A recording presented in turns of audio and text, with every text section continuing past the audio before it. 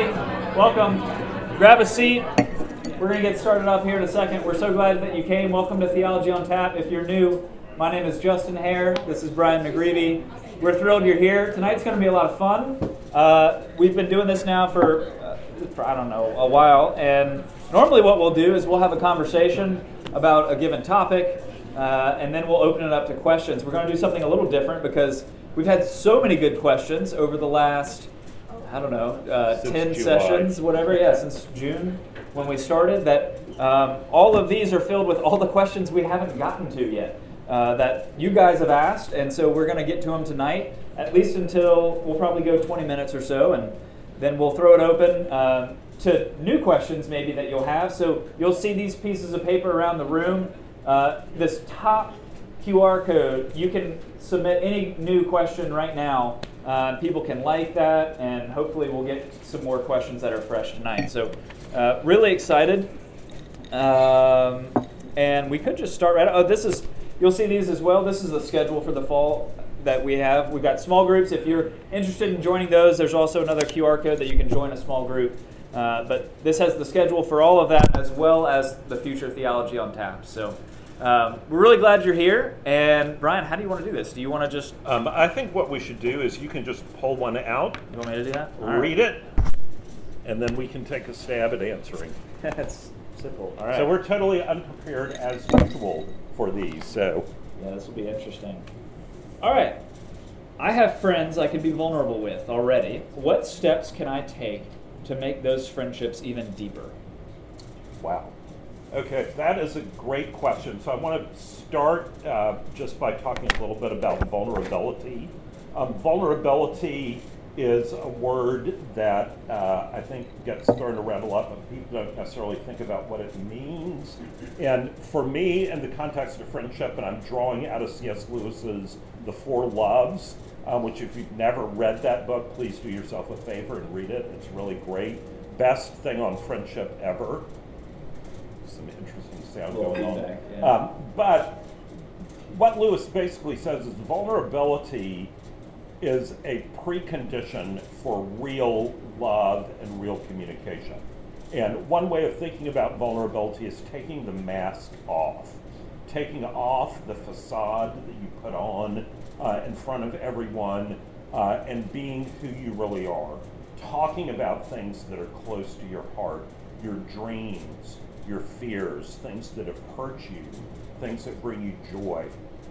And talking about those in a meaningful and not flippant kind of way. It's sort of a self-revealing kind of process. And the problem is that we live in a culture where that is very often mocked and made fun of, particularly if you're a guy. I think women are generally better at vulnerability, although there can be problems there as well, but I think guys are maybe a little bit worse about that. But I think what the question is asking is if you've already got some vulnerability, how can you get to a better level? And one of the things you can do is to learn to ask really good questions. Most of us are not very good at asking good questions, but asking questions about things that are going to lead to a deeper conversation. Tell me about the time that you felt closest to God in your life, and tell me what that was like. Tell me about a time where you really experienced joy that you weren't expecting and it just happened. Tell me about that.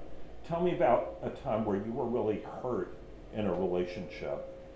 Questions like that where you open the door for somebody, because most of us are not going to, in the middle of how was your day at work? Oh yeah, it really sucked. My boss is such a Nazi, and you're not going to really say, "Let me tell you about my pain." That's not going to happen. So, asking those kinds of questions can make a big difference. Another thing that I think is a really great thing to do is get in the habit of going on walks with people. There's something about going on a walk, and this again is very much what Lewis and Tolkien and their friends did, that gives you the opportunity to be able to have a longer conversation. And vulnerability, that may be a little awkward if you're in a restaurant where there's another person that's like 8 inches away from you. But if you're on a walk, you're kind of in your own little zone. So those are some thoughts. What would you Yeah, have to no, say? I love that. My thought went to the golf course or on car rides. I mean, we would travel places. I love that opportunity because you really do get a chance to, just ask things, and it becomes eventually where it's just, if you just sat there in silence the whole time, it'd be awkward. But you have an opportunity over a prolonged period of time to really get to know people. And the question was talking about I feel like I can be vulnerable with people, but maybe how can I go deeper? And I think there's a big difference between feeling like you can be vulnerable with somebody and actually being vulnerable with them. And as you said, I would agree. I think it's easier, perhaps maybe for women, that's just more acceptable than for guys for whatever reason. But having, for instance, I feel like I could be vulnerable with my wife, but oftentimes what she's saying is, I wish you would tell me more of like actually what you're feeling and thinking. I'm like, oh, that's probably good. I should do that. But one of the things we do just with our family is like it sounds corny, but it actually does a lot of rosebud and thorn. You're talking about what are the highs, what are the lows. One of the professors I had in seminary for like pastoral care, just listen to what's the good, what's the hard, and what's the bad. And then entering into the good in people's lives is the easiest. And then the hard and the bad is usually a little bit the next step. It's really easy to come along somebody who's experiencing something that's hard. And so I think it's both. We want to be people who draw that out. And so just being attentive and being present with people, listening to them, but also asking good questions and being willing. So it's both that and being willing to go there yourself. Right, exactly. Yeah, that's a really good point, because what you don't want to do is to come across as the therapist, where you're telling me about your father, and you're just asking question after question, and you're not revealing anything about yourself.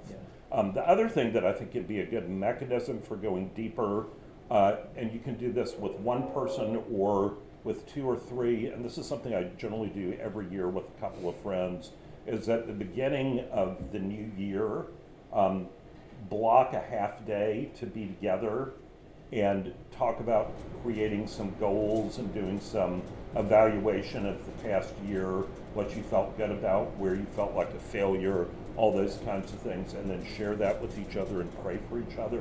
That can be very powerful as well. Yeah, and so I was thinking too, like the regular scheduled times, yearly is great, even weekly I think, just having a little bit, I think one of the problems is often we don't slow down enough to really reflect on what is going on in our lives. Often we're just going from one thing to the next. So I think that's pretty helpful. Should we go to that? Let's go to this one. I'm going to keep picking on this one. Okay. Is the secular expression of vocation, do what you love and you'll never work a day in your life, is that helpful or unhelpful? Is the secular expression of vocation, do what you love or you'll never work a day in your life, is that helpful or unhelpful? I would say it depends. I think it can be very helpful. I think one of the things that dials into is that, particularly as Christians, one of the things that we believe is that joy is something that should be part of our lives, not something that happens once in a blue moon, but it should be something that is part of our lives.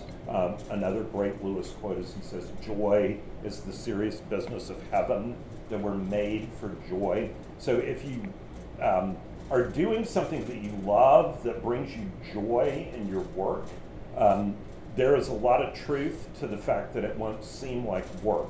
Now the downside to that we touched on when we were in an earlier Theology on Tap is that sometimes it's hard to have good boundaries. If you really love what you do, you want to just do your job all the time, and you don't ever take a step back from that. But I do think that sometimes people hear that and they think, if I am not just ecstatically happy every moment that I'm working, then I must not be doing the right thing. And I just want to say that I love what I do. It is awesome, but there are moments when, for example, I'm setting up technology for a class or something like that, and it's not working and the Wi-Fi connection keeps dropping. that's not full of joy. But that's not the overall scope of the job. So I think that the extremes are where you can sometimes get in trouble with that. What would you say? Yeah, a lot of the same. The understanding of love, I think we've touched on that before, but how the culture understands love versus how a Christian in the Bible understands love are very different. So one is essentially synonymous with happiness, and I think that's what you warned against was, if you're only looking for your own happiness, that's probably, it's certainly a factor in are you feeling joy, as you said, as you do whatever it is that you're called to. But I think that, the thing with that is it's so, self-centered in some ways. Like a calling by nature is something that comes from God for the purpose of the world. And so the only thing with that, I think by and large, that can be, I think it's helpful. Is that the only thing I would say no in trying to discern a vocation? One of the, I think we mentioned, like, a vocation is something that we feel first and foremost from the Lord, but it's also where the needs of the world are met. And so, if you're doing what you love, well, there's plenty of vocations that you're not going to love, but God may be calling to you. Marriage is a great example of that. If you are in marriage, the second that you stop loving what you're doing, the culture would say you should stop. But God is actually calling you to do things many times, that being just one vocation, where you need to persevere through that. Yeah. And I think the other thing, too, is, this is an extreme example, but if what you love is binging on Netflix, that is not what God is calling you to do for your vocation and your work. You have to make some distinctions there. But the other thing I would say, we touched on this a couple of weeks ago also, Romans 12 is a great scripture chapter to study just in general, but there's a wonderful part in Romans 12 that says, having gifts according to the grace that God gives us, let us use them. If our gift is in teaching, then in teaching. If it is in encouraging, then in encouraging. And I think part of what Paul's trying to say there is you want to lean into your giftedness. God has made each one of us with different gifts. And if you are in a career or a job that is totally against the way that you're designed, so like if you are an extreme extrovert and you are locked in a closet and dealing with math all day long, that probably is not a good long-term fit. So I think being aware of what your gifts are and how those are used is important. And I feel like that ties in. That's where probably it's helpful on some level. Mm-hmm. Yep. I think that's what it's getting at. So, good question. All right. Oh yeah. Can't I just come to church every Sunday? Why do I need to share the gospel? I'm not a priest. That's great. Yeah. Okay. Yeah, that's right. That's good. I don't know why Colton didn't pick that one. So there's several things about that. I mean, I love it because it's very honest. It's very honest. But there are a couple of things where there are some fundamental assumptions behind that question that I would say are a little skewed. The first one is that coming to church every Sunday, although that is a very good practice to have, that is not what it means to be a Christian. If I went to Haytire every day, that would not mean I was a car. So the idea of going to church, you go to church because you're wanting to go to worship God. And so when you want to go to worship God, the idea of worship is that you are putting yourself in subjection under God, who knows more and loves you more than we could ever imagine. And so because of that, we want to be able to please God. And one of the things that we know from the scriptures is that those who are followers of Jesus are told in what's called the Great Commission to go and make disciples of all nations, not just people who are priests. And in many other places, we are told to be able to give a reason for the hope that is within you. That's what I was looking up right there. That does. We're doing mind meld. It's great. But it does not mean, a lot of people think that sharing their faith, being an evangelist, means that you get a loudspeaker and you get a 40-foot tall wooden cross and you walk around downtown Charleston and you're like, repent! That is not evangelism, and that is not what Jesus did. Jesus built friendships with people, and he often, here's walking again, he often walked with them on the road and talked about what was going on in their life, and that was what led into talking about the kingdom of God. Yeah, I'm sympathetic with the question. You do. I think there is something that on the basic level, every Christian is someone who's been made new. And so you're going to have naturally new desires, and those desires become more and more conformed to the desires that God has himself. And if God is love, that's one of the things that's going to be coming out more often in a Christian. And so the goodness of God, the love of God, the fruit of the Spirit really is going to bubble up over time in a Christian life. And so I think in some ways, part of that, we do want to encourage people to share the hope that they have that's in them. Because if you're a Christian, on some level, there has been some good news that you've clung to that's penetrated your own heart. I would say that if you don't have that, if you have no hope within you, then you're really not a Christian. And so it's not trying to... Then you should talk to a priest. Yeah. And that's okay, but let's just call it, a Christian is not somebody who just goes to church, and that's okay. But a Christian is somebody who has encountered the good news that Jesus has to offer them. And evangelism it should be less of trying to memorize just the right tract or something like that, but more of sharing kind of what you talked about, the good news, the hope that they have found in Jesus, because that's going to mean far more than just a pre-rehearsed, memorized little thing, especially today. Yeah. Well, and I also think and this is sort of a dumb analogy, but I'll use it anyway. If you're really excited about something, you share that with the people that you encounter. And Justin and I have gotten really excited about something recently, and that something is the fried chicken at Florence's Low Country Kitchen in South Windermere, and it is really good. This is not so sponsored by them. They're not getting. If we could get we're not getting any if kickback Florence or could anything. sponsor us, that would be awesome. But I mean, it was amazing when we ate this fried chicken. They make their own hot sauce. I mean, it's. Talk to us later. But we are telling everybody about Florence's Low Country Kitchen and the fried chicken because it's so great. It falls off the boat. I've never had fried chicken. It's that good. And I mean, if we do that about fried chicken, how much more our relationship with Christ? Yeah. So again, being a Christian is just doing more of the love, the things that you love by being made new and to God's image. Fantastic. All right. Would you agree that you don't have to have a conventional job to work? I think vocation. For example, would you say a stay-at-home mom works? I mean, do you know a stay-at-home mom? That's like the most yes.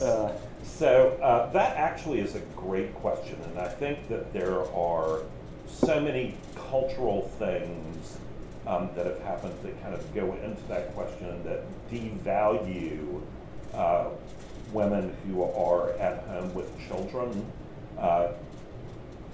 And the idea that you would say to a woman who's staying at home with children that they're not working, I mean, really, hello. Have you ever been in a house with a toddler? But there's been this profound cultural shift where it used to be that people thought, well, I'll just give an example. I'm going to brag on my mother for a minute. My mother is a brilliant woman. She very academically strong. She graduated from a very prestigious college. She got a master's degree from another prestigious university. She could have had an incredible career in the worldly sense of things. But she felt strongly called that the most important thing she could do when she had children was to devote herself to staying home and bringing them up. And fortunately, she was in an economic position where she was able to do that. But that used to be viewed as noble work, that was part of the way that civilization was passed on to the next generation, and that the women who were with the children were the ones who were the keepers of culture, who were the keepers of all of what it really means to be fully human, and that they were entrusted with the most important job and mission that there was in society. And then that has kind of flipped now, where a lot of women feel like they cannot be all that God made them to be unless they have a worldly career that enables them to be successful in worldly terms. Yeah, I think that we've defined work, basically, are you making a paycheck? Are you getting money? That is a very, very unbiblical understanding of work. Work is so much better than that, and that's one of the things, creation in Genesis, it talks about the dignity of all work. So, gardening, oftentimes hobbies, things, those are things that are work for many people, and that can be a significant calling, significant vocation. I think this question, I actually, it's made me change a lot of the ways that I've asked people. I would say, well, does so-and-so work? And I thought more about it. I would say, what does your wife do for work?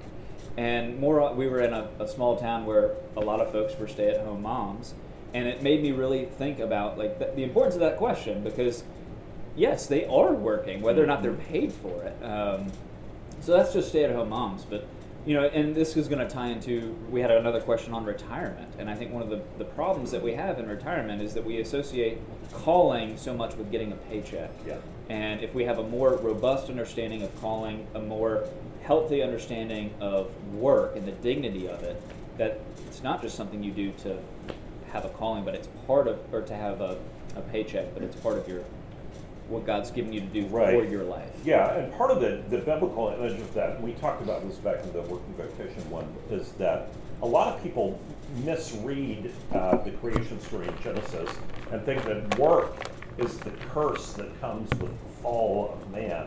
But in fact, it says God put Adam in the garden to tend the garden and work the garden before the fall. Work is part of what it means to be human and be made in the image of God, because God works, God creates, God tends. Yeah, that's great. We've gotten so many on vocation, so I just went through it.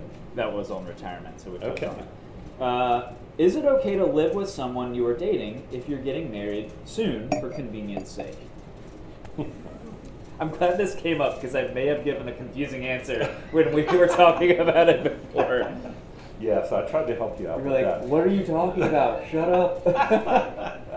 I think that this is one of those areas where we can get into trouble by not operating out of principle and out of scripture and operating out of pragmatism. And I think one of the things that Christians believe is that marriage is sacred, that it's something that is a covenant that is not just between the man and the woman, but it is a three-way covenant that involves God as well. And so part of that is keeping, and the biblical understands, keeping sexual relationship for marriage, that only when the covenant is complete is sexual expression going to be all that God intended for it to be. And so if you short circuit that by living together, and then it's not really clear in here exactly what they mean by living together, but I think that part of the idea in marriage is that you want to be anticipating and looking forward to all of that. And so you sort of short circuit that, I think, when you choose to do that just for pragmatic reasons. Yeah, so I mean, this doesn't explicitly say sex, but that would be, I don't know, I can't think of an analogy, but let's say that, I've met some folks who wanted to move in together and fully intending not to have sex before marriage, but that's one of those things. It's probably just not wise. I mean, if you're living and breathing, that's probably a dangerous thing to do. So But let's say, for instance, that the question is talking about, well, like, we're basically married, right? I mean, we're engaged, we're about to be engaged, whatever.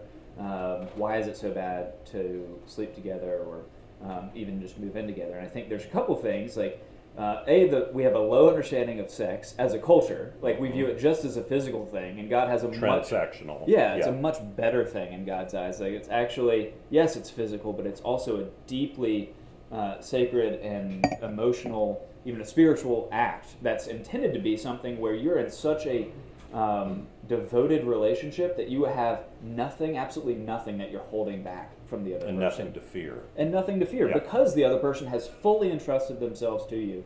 And believe it or not, that little piece of paper, the marriage covenant and actually being married is the one thing that's secure, I mean, that's the proof that you have entrusted yourself fully. And sometimes people are maybe dating or engaged and they shouldn't get married. They shouldn't, this maybe isn't the right person for that. And moving in, taking those steps, it will actually make it only that much more difficult. Now all of a sudden you've got, your finances linked with this person, you are in the sense of you're living in the same place, and so you got to find another place to live. All of those obstacles are maybe reasons to keep you in a bad relationship that you should get out of.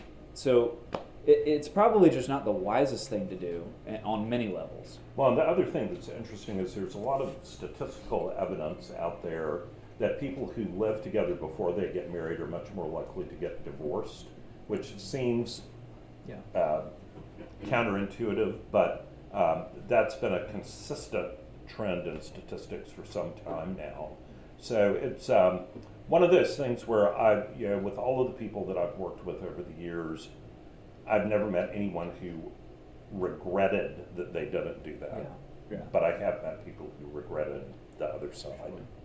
And, part of me in here just wants to say, for those who maybe are like, that's exactly like the same sort of legalism that we hear from the church. Like they're always, and like, nowhere in Scripture does it say don't move in with, but it's a totally different world. But we have to have a category for wisdom. Like you don't get saved, you're not a Christian by living a good, wise life. But you should want to live a wise life. And I think this is in the category of just basic wisdom that we want to try and have so that life would go well. Right. It's not the church just like wagging their finger at people. Like, it's actually we care about folks. Yes. Because that's what leads to joy. Yeah, exactly. Oh boy. All right, this one's for Jeff. Is masturbation with no porn okay for physical relaxation and pleasure?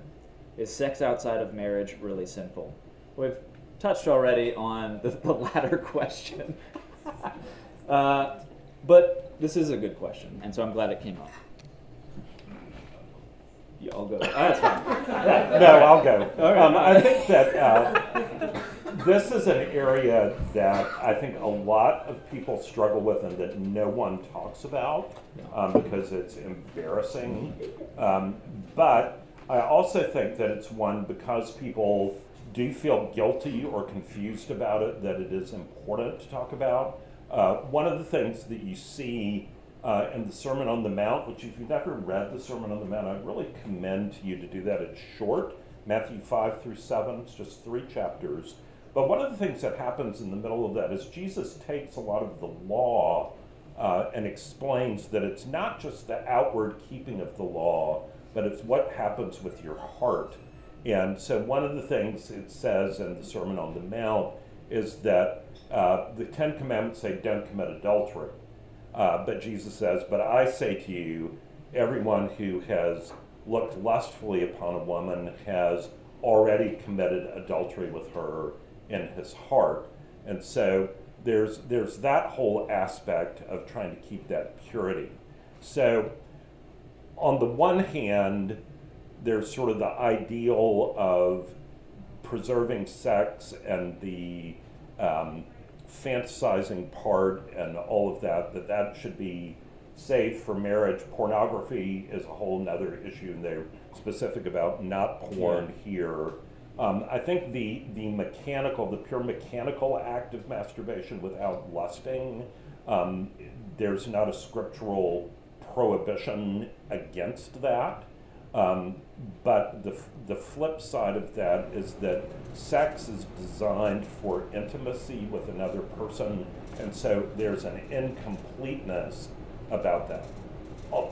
But again, another facet of that is it's not like this terrible sin that is going to condemn you if that's something that you struggle with. But I do think if you do struggle with it, it's very important to talk with someone about that.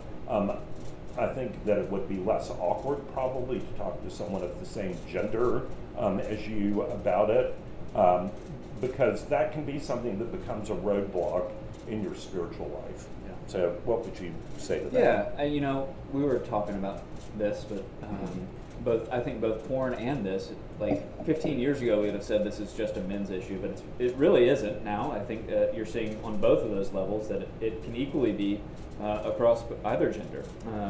So I think that's sound advice. I assume the question's coming from somebody who's most like, I mean, like my pastoral lens is on here, like probably somebody struggling with it. And so you want to start with the idea that all sexual sin is probably going to be the kind that the devil really wants to just lay guilt upon you, and knowing that you're saved in Christ and that he loves you. And yet talking and getting help in that. I think what you said, just a basic framework that's helpful is looking at all sexual activity within the confines of marriage for the sake of flourishing sexually in it.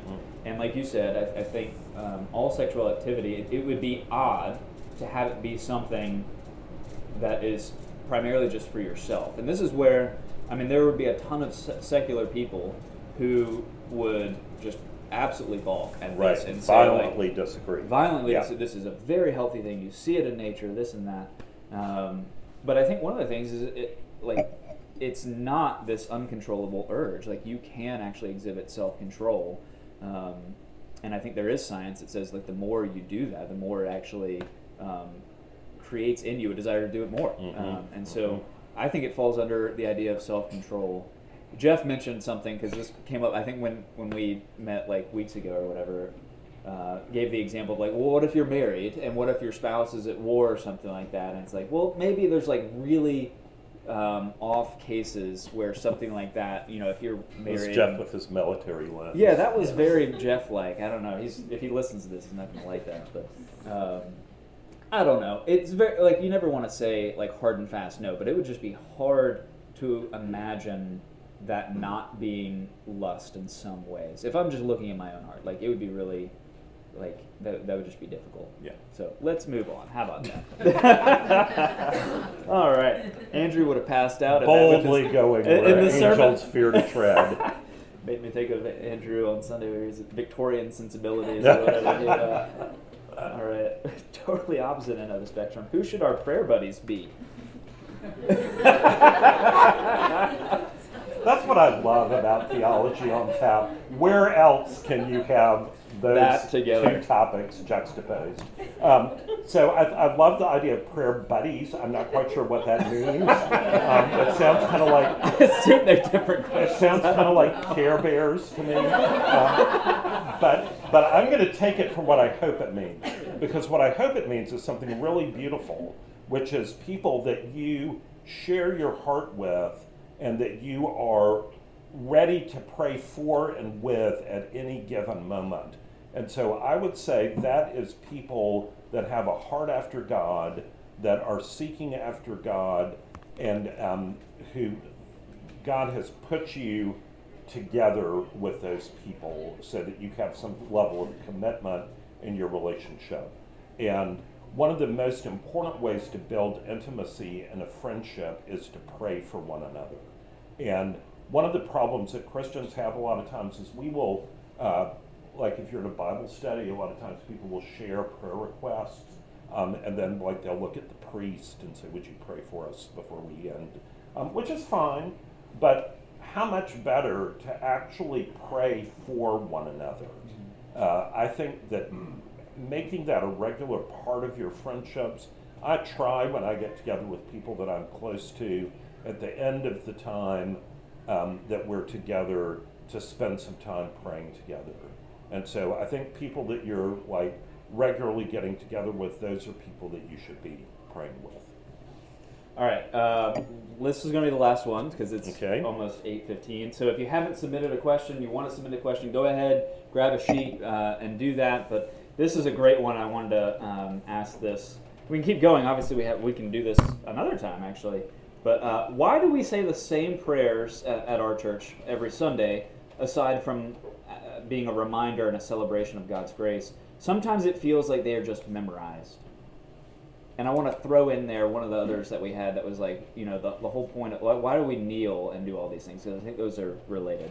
So why do we say these prayers that can come across that they're the same, and what's with all the kneeling and stuff like that? Yeah, so that is a really great question. And one of the things that you will know if you've been to churches of different traditions is that there are very different ways of approaching this in different traditions. Justin and I are both Anglicans, so we have a predilection for a particular point of view about this. This is not an area that the scriptures say you must do it this way or that way. Right. But I would say that one of the reasons that we use liturgy, which is prayers that are written out and that there's a structure and a sequence to, is that we are worshiping a holy God. And we are not holy, we are sinful. And so, and most of us have trouble being focused and articulating our prayers to God beyond just what our immediate needs are. And a liturgy enables you to put together prayers that reflect the beauty, truth, and goodness that are found in the kingdom of God, and to respond to the directives in Scripture about what we are to pray for as we worship God. So I would say that they are a tool, and the more familiar that you become with them, the more beautiful they are. And when you engage them, part of the problem is that in the Anglican tradition, what used to always be the practice is that, say St. Philip's has 10:30 service, you would want to be in your pew by 10:20, and then you would kneel quietly in your pew and ask God to open your heart, to cleanse you from your sins, and to enable you to fully worship Him. And part of the problem for a lot of us is we run in at the last minute, and then we jump into these prayers, and we're not prepared for them. And the kneeling, I think, is really important. There's a great C.S. Lewis passage in Screwtape Letters about this, but what he talks about is that our body language is important. And kneeling is a way that we demonstrate submission. Kneeling is something that most of us don't do on a daily basis. It's something that's different. It's outside the norm of our relationships. And so when you go to God and you kneel, it indicates that He's the creator and you are the creation, that He is the Father, that you are the beloved child, and it's a way of showing honor and reverence to Him. Personally, I grew up in this sort of tradition in the Anglican world, and I hated it. I couldn't wait to leave, and was in a very different tradition. It was a Baptist church in college that had like 2,000 people, and they had a few songs with like a lot of folks at front, and then they gave a long message, which was great, and then we ended with some songs.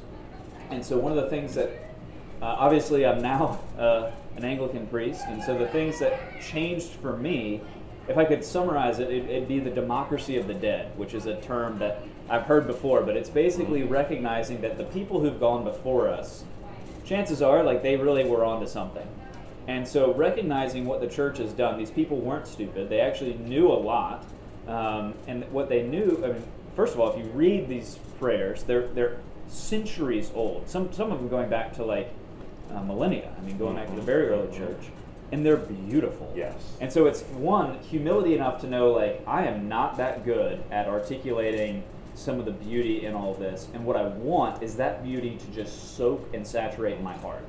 And a lot of, kneeling, it's what the democracy of the dead, the people who've gone ahead of us in the faith, they've taught that, what you do actually shapes your heart. Yes. And so these practices, we do them, hopefully, and we want to engage with it, but we desire that what we do actually begins to change our hearts, so that we begin to feel it more and more. Yes. So that's where one of the things that's dangerous, I felt like, was, just only doing that which I feel like is always a dangerous thing. And so in Sunday worship, it's like training. You're training yourself for the week. Formation. Formation to do that. So we really need to get going here. So do we have any questions? Yeah? We have a few. Is the chicken at Florence's Low Country Kitchen a contender for the Lord's chicken?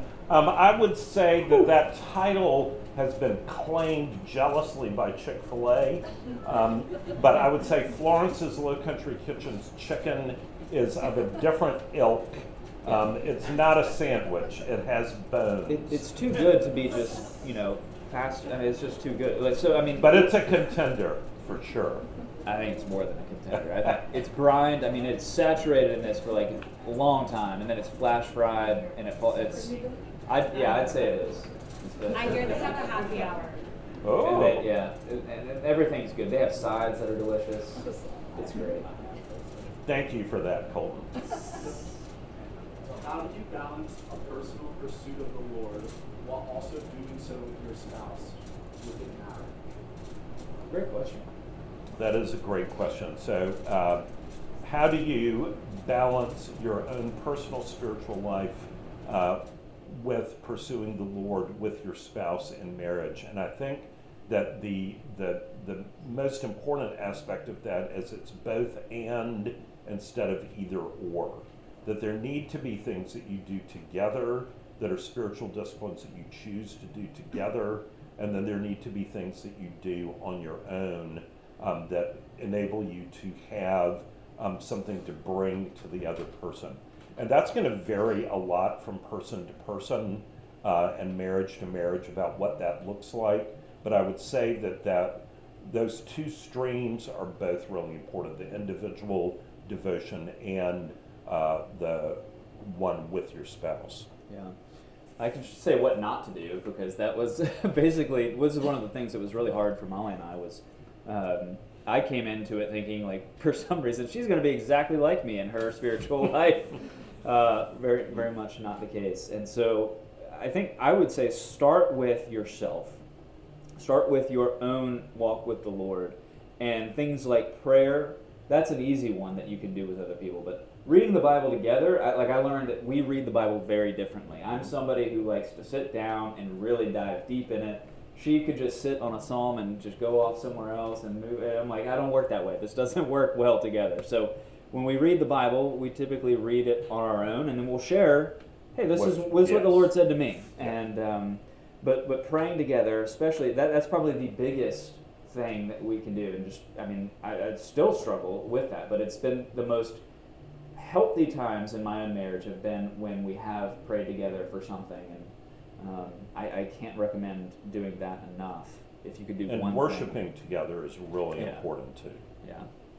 Hard to do that if you're married to a priest, but Right. yeah. But for people who are not priests, that works really well. What is your preferred Bible translation and why? That's a great question. I usually use the ESV, English Standard Version. I think scholars generally feel that is, or at least Anglican scholars feel that is perhaps the most accurate translation.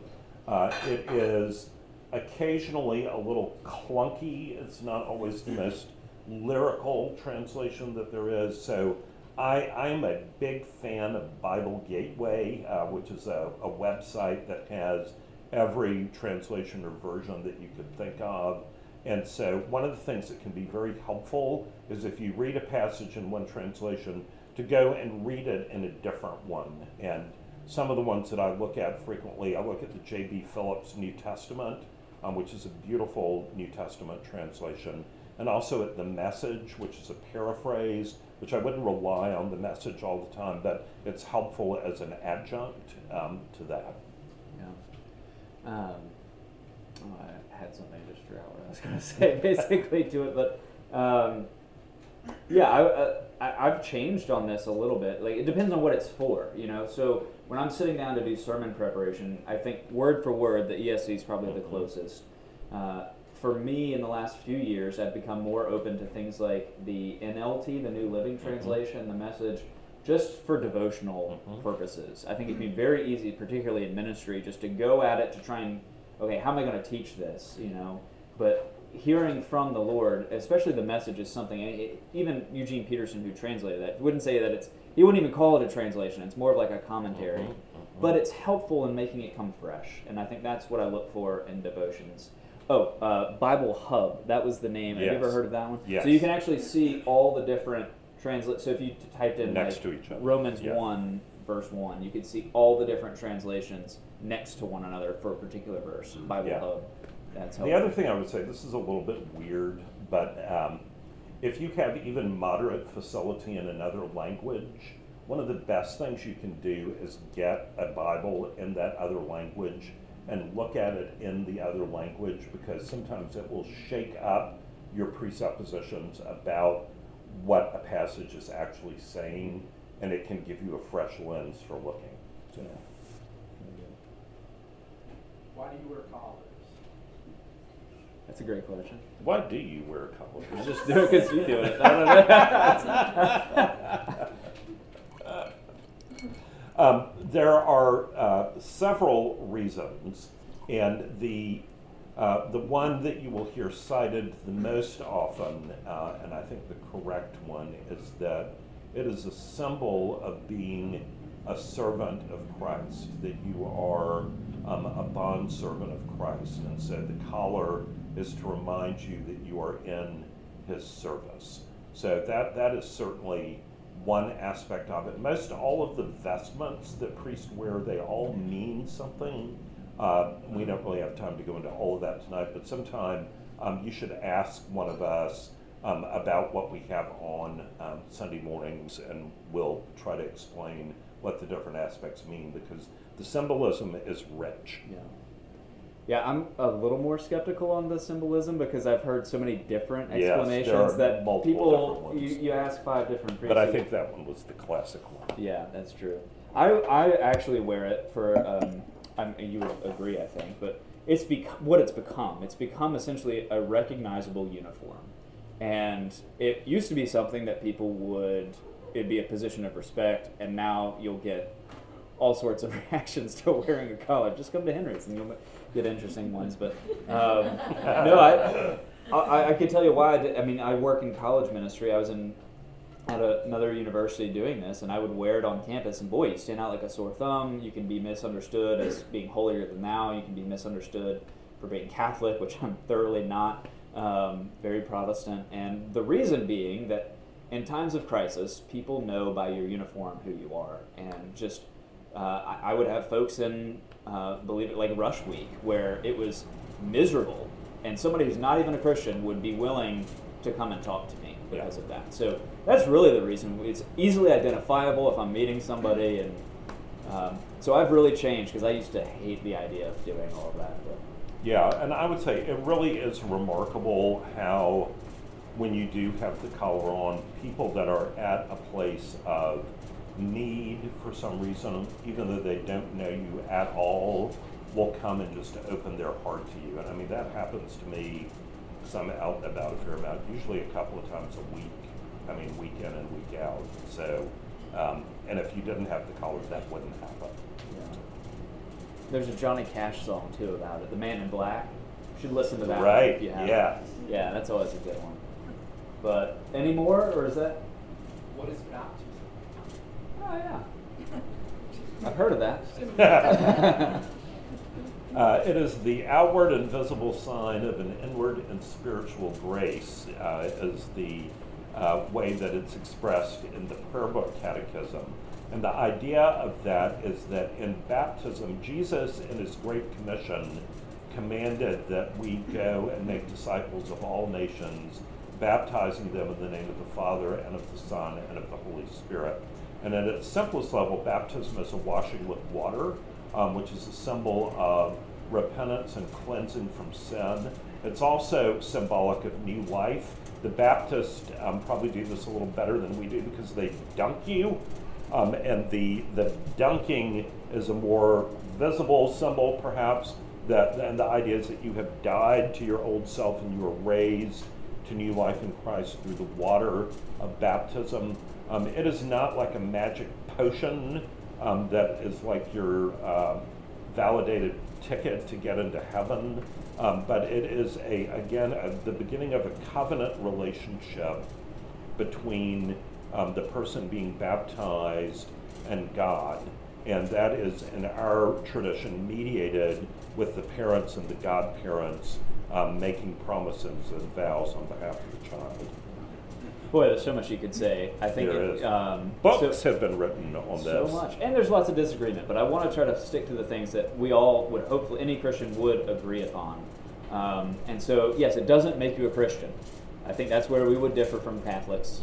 However, I would say that on the other end of the spectrum, it's less about us. Like baptism and the Lord's Supper, the two ordinances or sacraments is what they're commonly called, they're a visible sermon.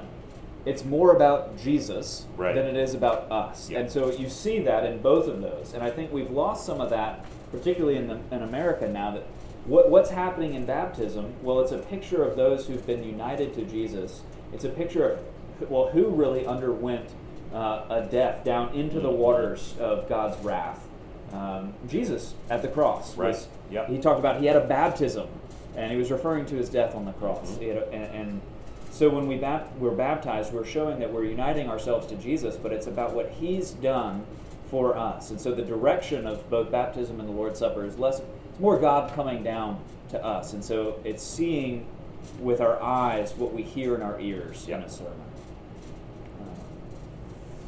I think that's a good place to end for tonight. So thank you all for coming. These are great, and there are more of them in here. We're gonna keep these because this was great. We barely touched some of those, so we'll do it again. Yes. I forgot what is up next for next time, but I'll send an email if you're not. I think it might be spiritual disciplines. Is it growing in your faith? I'm so glad you're doing this with me and you're over all this stuff. So we're gonna do spiritual disciplines and how to grow deeper in your faith next time. If you want to get on our email list, you can do that here. But thanks again. Thank you for coming. It's great to see y'all.